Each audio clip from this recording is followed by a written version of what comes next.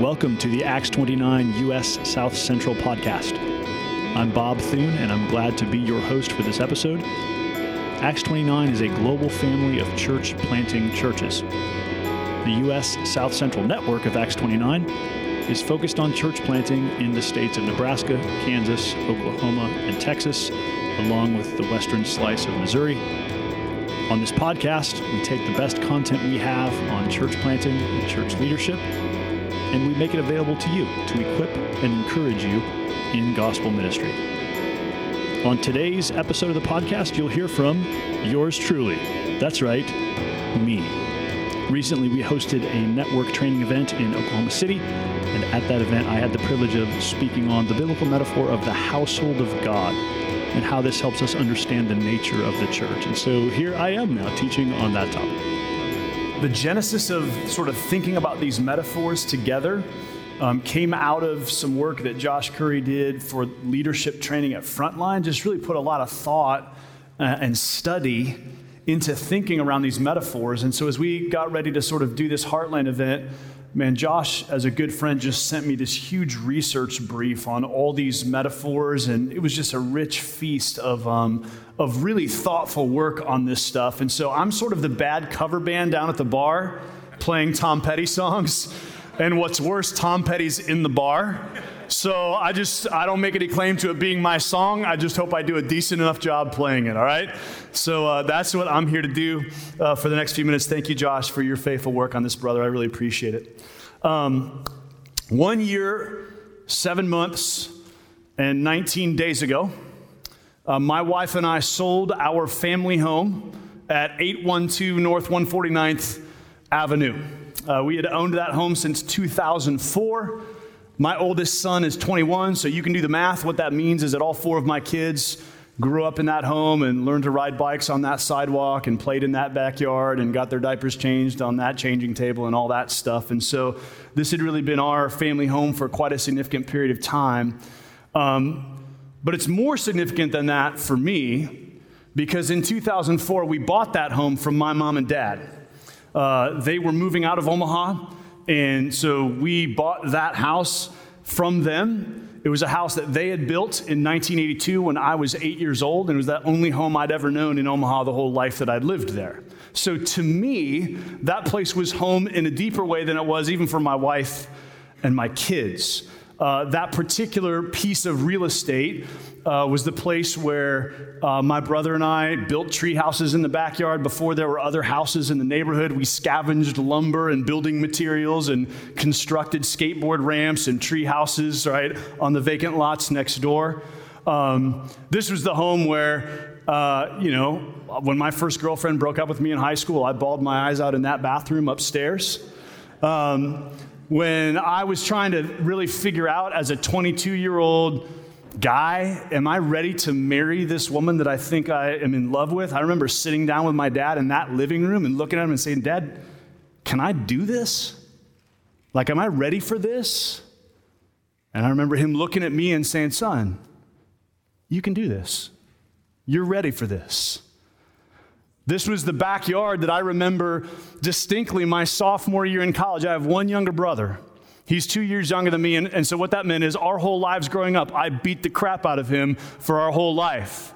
But there was a moment my sophomore year in college when I came home for the summer, and he had gotten bigger and stronger than me, and he was in the living room with a bunch of his friends, and I was being obnoxious and provoking him, and we got to tussling, and we ended up in the backyard in a full-scale Reed Monahan-style brawl, and it was that moment where he pinned me, and all of a sudden I realized, oh, this relationship has changed. And then we both got up and sort of had that moment of knowing, looking at one another, and I just went on with life. We're like, well, that just happened, right? This is the place where when my youngest daughter, when we brought her home from China as a 16-month-old orphan, right? This is the living room that she walked in and met her brothers and sisters in for the first time. So there's a lot of life at this address. And what happened was, in selling that house, shortly after we made that decision, I became overwhelmed with a deep sense of loss and a deep sense of longing. And I realized what I probably should have realized earlier, which was Hey, this was home for me in a way that was really deep and profound and goes beyond any piece of real estate or any transaction.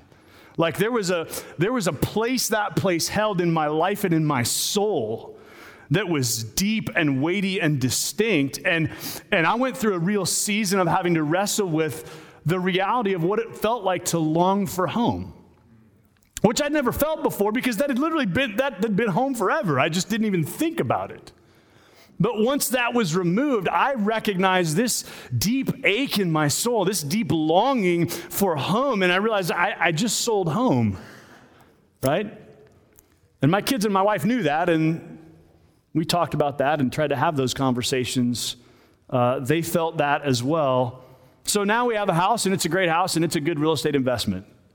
But it's not quite home in the same way. 812 North 149th Avenue was a place of refuge and rest to me, and it represented a people I belonged to. And what was weird for me was how that people was actually bigger even than my nuclear family. Like 2 doors down is a woman who's now in her 80s who has lived in that house since I was a kid, and she was a great neighbor. She was a crotchety neighbor. She was that neighbor who would walk her dog around the block, and like if you trimmed your bushes the wrong way, she would stop in front of your house and just sort of stare at your landscaping in a very disapproving way. And I realized how much I missed that. Like I have this weird camaraderie and friendship with her that just felt like, man, this sense of place is actually bigger even than just the relationships in my family. There was a neighborhood that I was a part of. There was a constellation of relationships that were meaningful in my life in all kinds of ways. Place and people merged together for me at that address. Here's what I realized, and what you're already figuring out even as I say this, the longing for home is a pretty fundamental human longing. That taps into something pretty deep in us. Here's how Ronald Rolheiser puts it. In the end, whether we know it or not, what we all want at the end of the day is home. The energies of our youth drive us out, and in that restlessness we search in many places, and sometimes in all the wrong places, for that home we have lost and are trying again to find. Deeper than our wanderlust and the desire for adventure is the desire to find our way back home. Home feels to us like such deep magic because it's central to what we've lost in sin and to what we gain in redemption. It's this longing that the story of the Scriptures speak to us about. And so let's take a quick journey through redemptive history and tap into this ache and this longing.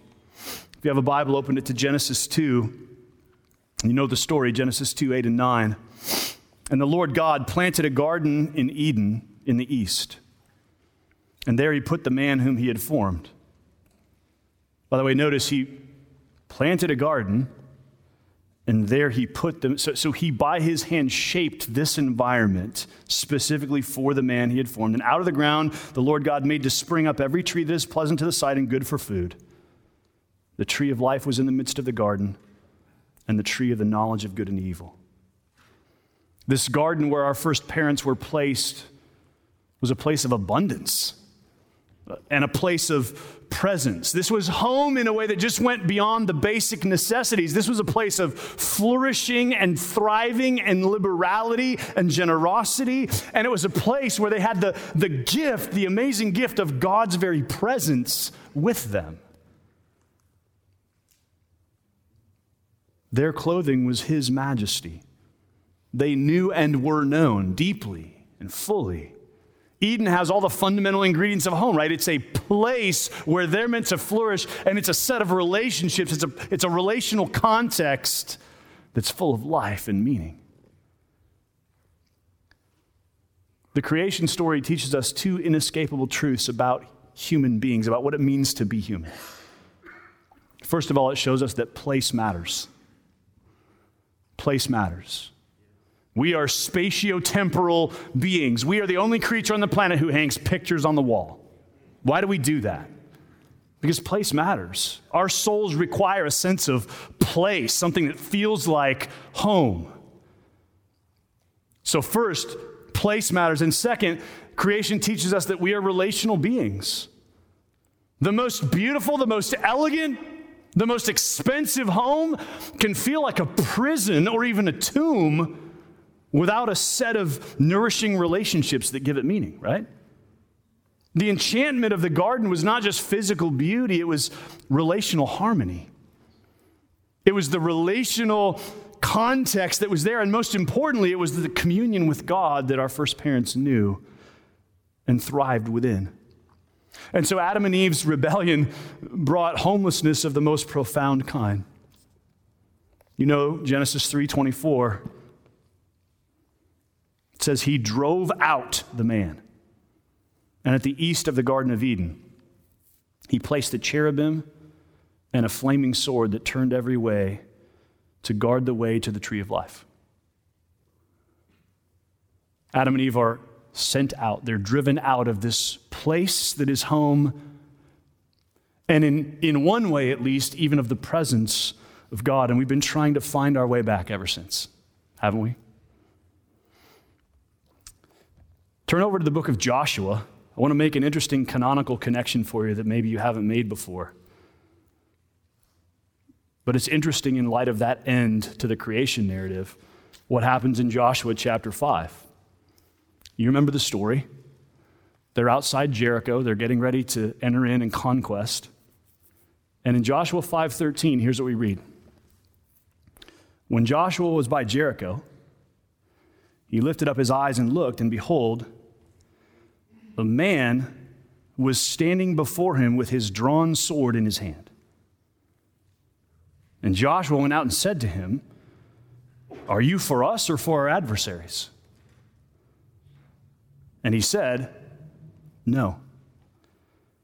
But I am the commander of the army of the Lord. Now I have come. And Joshua fell on his face to the earth and worshiped and said to him, what does my Lord say to his servant? And the commander of the Lord's army said to Joshua, take off your sandals from your feet, for the place where you are standing is holy. Why? Where is he? You remember where Jericho is? It's the easternmost city in the Promised Land.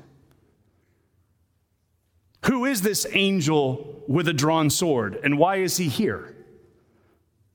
Friends, because this is the gate to the Garden of Eden. These stories connect to each other. The people are supposed to see the Promised Land is God bring us back home. It's God bring us back to the garden. There's an angel with a sword here. That's not an accident in the story. That angel shows up there at this moment in time for a reason. And so the rest of the Old Testament is the story of God's quest to bring his people back home. But you know how it works out, right? Even when they enter the Promised Land and have some sense of dwelling there, they still don't have rest. The writer of Hebrews reminds us of that. And without an answer to the problem of sin, they can't even enjoy the fullness of God's presence. And so you know the story. They get to the land, but they can't fully rest there, and they're not reconciled to the presence of God there. And so they end up in exile again. The story of the Garden of Eden is recapitulated as they are cast out of the land. But listen to how the prophet Isaiah speaks hope. And again, catch the metaphor. Isaiah 43, verse 6. I'm going to start actually in 5, where God says, fear not, for I am with you. I will bring your offspring from the east, and from the west I will gather you. I will say to the north, give up, and to the south, do not withhold. So every direction is named here. Bring my sons from afar, and my daughters from the end of the earth, everyone who is called by my name. God's using familial language to describe his promise to gather his people back home. This is the great hope that the prophets hold out, even as the story of the Old Testament begins to show where it's going to end in a sense of exile and longing. Well, let's skip ahead to the future, to the end of the story, and get a sense of where it ends. Revelation 21. You know the story because this is the chapter we always go to talk about the future hope, right? Revelation 21, then I saw a new heaven and a new earth. For the first heaven and the first earth had passed away, and the sea was no more. And I saw the holy city, New Jerusalem, coming down out of heaven from God, prepared as a bride adorned for her husband. Forgive John for mixing his metaphors. He's not trying to fit bride and household into different categories, right? He's just bringing it all together. Here we have the bride. Here we have the new city. Here we have God's sons and daughters, the people. And I heard a loud voice from the throne saying, "Behold, the dwelling place of God is with man. He will dwell with them, and they will be his people, and God himself will be with them as their God." So the promise is we will be once again in the place we long to be, in the presence of God. We go on to read, "He will wipe away every tear from their eyes, and death shall be no more, neither shall there be mourning, nor crying, nor pain anymore, for the former things have passed away." And he who was seated on the throne said, "Behold, I am making all things new." Also he said, "Write this down, for these words are trustworthy and true." He said to me, "It is done. I am the Alpha and the Omega, the beginning and the end. To the thirsty I will give from the spring of the water of life without payment. The one who conquers will have this heritage, and I will be his God, and he will be my son." So the image of a tree of life guarded by a flaming sword has given way to the image of a spring of water that flows freely for healing. The thirsty ones who've been looking and longing for home are now sons and daughters and brothers and sisters living together as family with God in a new home. Okay, so we see the past and we see the future. And now the question for us is, what is God doing in the present to move us toward this future? To bring us out of this past into this future? What does God do to bring his people home and to make them a family? And it's no surprise where I'm going, right? This is the grounding of the New Testament metaphor of the household of God. And so let's go to Ephesians 2, which I think is the place where we see this worked out in its fullness and in a really Trinitarian fashion.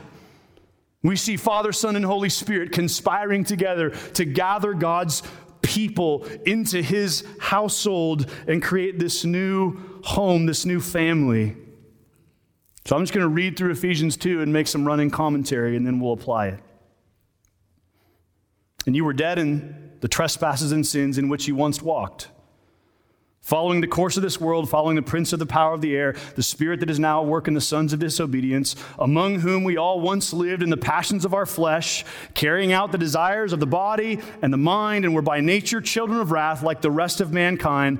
But God, being rich in mercy, because of the great love with which he loved us, even when we were dead in our trespasses, made us alive together with Christ. And by grace you have been saved, and raised us up with him, and seated us with him in the heavenly places in Christ Jesus, so that in the coming ages," think Revelation 21, "he might show the immeasurable riches of his grace and kindness toward us in Christ Jesus." So we see the love of the Father as the foundation of his redeeming work. We see his desire to gather us into his family and to display in the coming ages his glory. Verse 11, "Remember that at one time you Gentiles in the flesh, called the uncircumcision by what is called the circumcision, which is made in the flesh by hands, remember that you were at that time separated from Christ, alienated from the commonwealth of Israel, and strangers to the covenants of promise, having no hope and without God in the world." Just hear that in the category of place and people, right?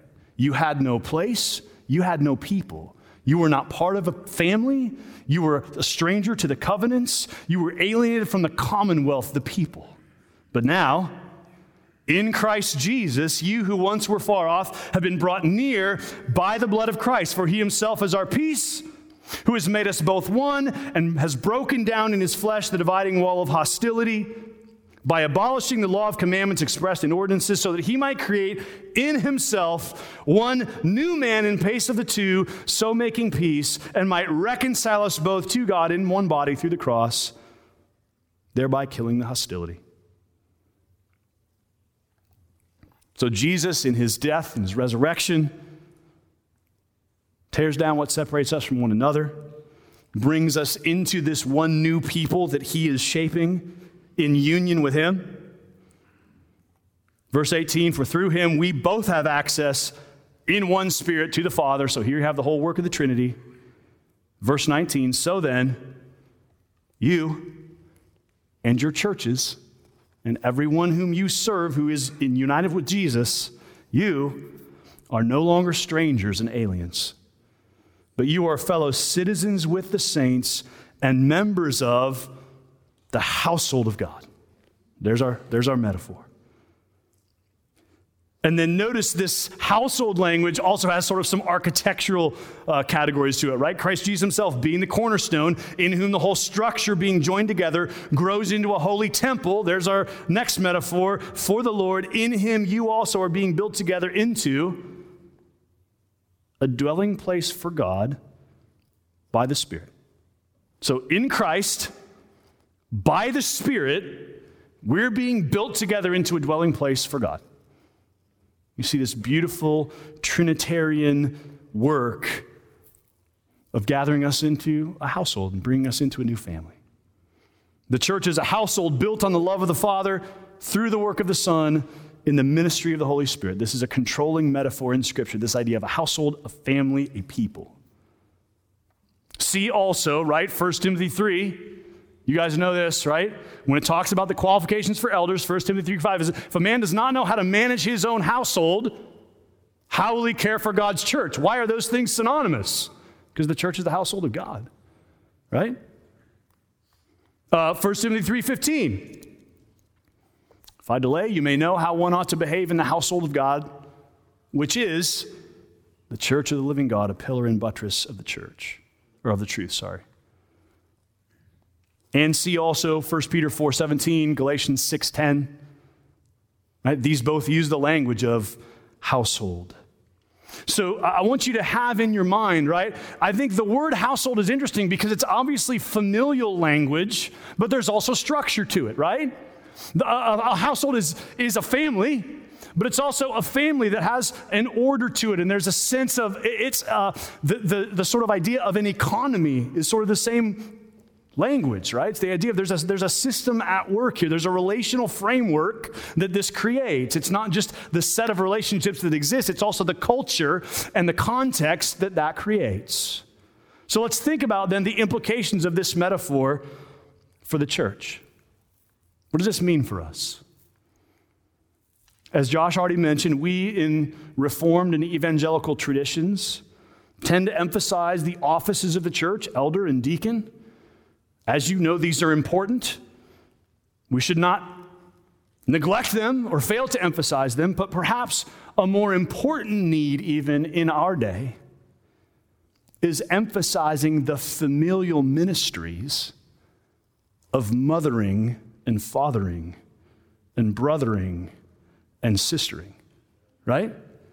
This is the kind of So there's offices in the church, but there's also this relational ministry that doesn't fit into the category of an office. It's just the way the household of God relates to one another, right? Let me find my text so I can just read it as it's actually written. 1 Timothy 5, do not rebuke an older man, but encourage him as you would a father. He's writing to a young pastor. Hey, be careful how you talk to older men in your church. Talk to them like a father. How would you talk to your dad or to an uncle or to a man who's older that you respect? Younger men as brothers, older women as mothers, younger women as sisters in all purity. What a powerful command to us in how we're to lead the household of God, that we have to take account of fathering, mothering, brothering, and sistering in how we speak and how we lead and how we discharge the functions of the office. One of our most important works and roles that we have to figure out how to live into, and that I'm still figuring out how to live into, and you likely are too, is the role of spiritual father. We have to figure out, how do we connect people to God the Father? How do we help them embrace and deal with their relational gaps and the dysfunction they may have experienced in their family of origin, and experience God's grace redeeming all of that? So how do we pay attention to these ministries? Mothering, fathering, brothering, and sistering. This is perhaps the most neglected part of our discussion about gender roles in the church. We talk a lot about what women can do or can't do. We talk very little about what does it mean to have both mothers and fathers and both sisters and brothers. And probably if we put the emphasis there, we would both highlight some important things and maybe avoid some common pitfalls as well. Not that we don't need to have the other conversation, but I just don't hear us talking a lot about brothering and sistering. My friend Dusty White is in the room. One of the beautiful things he's doing in our church and does it on a regular basis, he's just gathered a group of guys right now. He calls it the Dad Group. And it's men in our church that we just know have painful father stories. And he's just getting in a room with them and saying, hey, let's just get around a table and let's just chop this up together. Let me like step in and help you understand who God is as your father. And he leads that out of his own story. And it's a beautiful thing. And you know what it does? It allows men in our church to connect to and be fathered by sort of a human father in a way that connects them to their heavenly father. I already told you I grew up with one brother, and so I had no sisters. I didn't know what it meant to have a sister, to relate to someone as a sister. But one of the most profound experiences in my formation as a young leader was my friend Amy, 30 miles down the road at the University of Oklahoma, who loved me enough as a knucklehead 20-year-old to pull me aside and say, hey, can I talk to you about something? You're a really strong leader. You love the Lord, but you're kind of a knucklehead sometimes. Can I tell you what I see and what probably you need to grow in? And man, it was a beautiful grace to me because no one had ever talked to me that way, and because she just was loving me as a sister, and I didn't know what that felt like. And to that day, that's a formative event in my life for me to see some things that without that conversation I would have not seen. So, implication number one, I think, is let's not stop talking about offices, but let's talk about familial relating to one another, the ministry of family, the ministry of mother, father, sister, brother. Here's a second implication. This was suggested to me by one of my seminary professors, and it was profound. Church discipline is family discipline. Like, think about the language of Matthew 5 and Matthew 18. If a brother sins against you. Like, the language is familial language. And I think sometimes to us, because we know that like church discipline is formal in some way, we formalize it in a way that makes it feel really institutional. What it's supposed to be is a family having a family meeting and going, hey, we got some stuff we need to talk about here.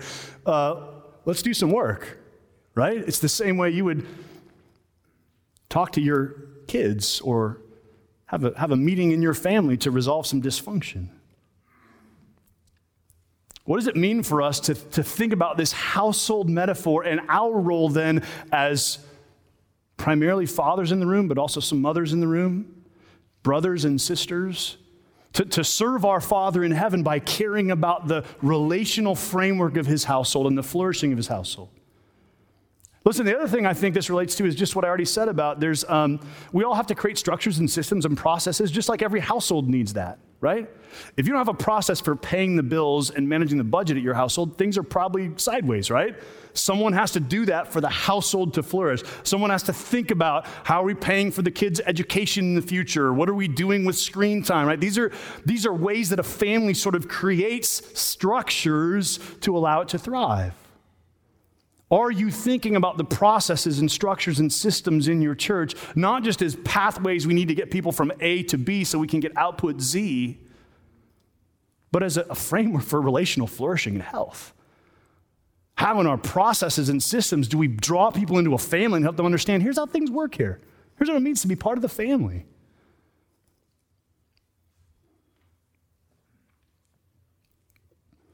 So let me do what Josh did. I want to give you a few questions that I want to invite you to reflect on in light of this metaphor, and then I'm going to pray for us and give you some time again to discuss these together. Here's the first question. How, where do you need to more fully experience the love of the Father? How or where do you need to more fully experience the love of the Father? Number two, where is the Lord inviting you to grow as a father and brother, or as a sister and mother. Number 3, what are the house rules in your church? Written or unwritten? What are the house rules? What do people just pick up as like, oh, this is how you guys do things here? What of those are good and what of those are like maybe not so good? And then finally, what is the family dynamic, the relational frame of your church? Where is it healthy? Where is it unhealthy? I want you to think about this just like you would think about it in your family, right? Where's the relational context good and thriving, and where is it maybe sideways? And then I had this profound conversation with my kids on Sunday night. We were sitting around the kitchen table, and they came home from our youth group gathering. My wife and I were already there, and they were frustrated with some of their friends and some things that had happened at youth group. And so we just got into this really deep and profound conversation. And I realized I was kind of frustrated with their frustration with their friends, because I was realizing like, well, you know, God's calling you to step into that and minister to them. And so I was trying to help my kids grow in their taking responsibility of this. But I realized in the midst of that, I was kind of frustrated with them because of their frustrations with other people. And so we were having this really sort of like, let's just talk it out as a family conversation around the table. And here's what I realized in that moment. All 3 of my kids who are still at home, their deepest undercurrent is shame. And that's not my deepest undercurrent, and so I actually suck at relating the gospel to shame. My wife can do that a lot better than I can. And I realized, like the Lord invited me in that moment, I've got to grow there if I'm going to lead these children. Because that's the place where they need to hear the gospel. And man, I'm really good at relating the gospel to guilt. There's other categories I feel really, really competent in, but man, that's one. If I'm going to be a father to these children, I got to learn that now. And to me, that's a place in my family where I'm realizing there's a dynamic that's not good here. We don't have a relational framework for dealing with and applying the gospel to shame. I got to build that. I'm the father here. I need to lead us in that direction, and I need to grow myself to get us there. And it just made me think the same is true in my church and yours, right? There's places where just the relational dynamic or how you've learned to talk about and apply the gospel is really rich and good, but there's places where it has gaps. What is the frame and where does it need attention? So let's think about that together. Stand with me again and let me pray for us. And let's spend some time talking in small groups. I'm going to give you the same instructions Josh did. You can gather back with the same group. That's probably the easiest way to do it. Or if you feel like, hey, it would be fruitful to mix that up, that's fine too. You guys are leaders and adults and you'll figure it out. Father, thank you for the sweetness of the household of God. Thanks for the sense that this is home to us. And it's home in a way that's deeper than any physical address, deeper than any family of origin. It's better and fuller than the best family, and it makes up for all the inadequacies of the worst family. So, Father, thanks that this is the household you've called us into. And make us mindful now, Lord, in this moment of 2 things. 1, your love for each of us as a father.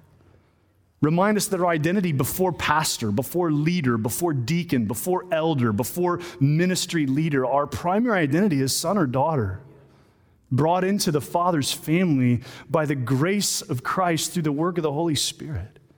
So remind us of your fatherly love for us, but then also remind us of the responsibility we have to steward your household, to care for your household, to seek after its flourishing and thriving, to do our best to cause the little places called local churches that reflect the ethos of your household to be as healthy and rich as they can possibly be, so that people see the glory of the Father and the beauty of the household and the wonder of the work of Jesus to give us aliens a home. So stir in us now in the places where you need to provoke us both to reflection and thought, to repentance and growth, and to leadership and activity. Thanks for the joy of thinking about these things together. And guide us into rich conversation about them now, we ask in Jesus' name. Amen. Thanks for listening to the Acts 29 U.S. South Central podcast.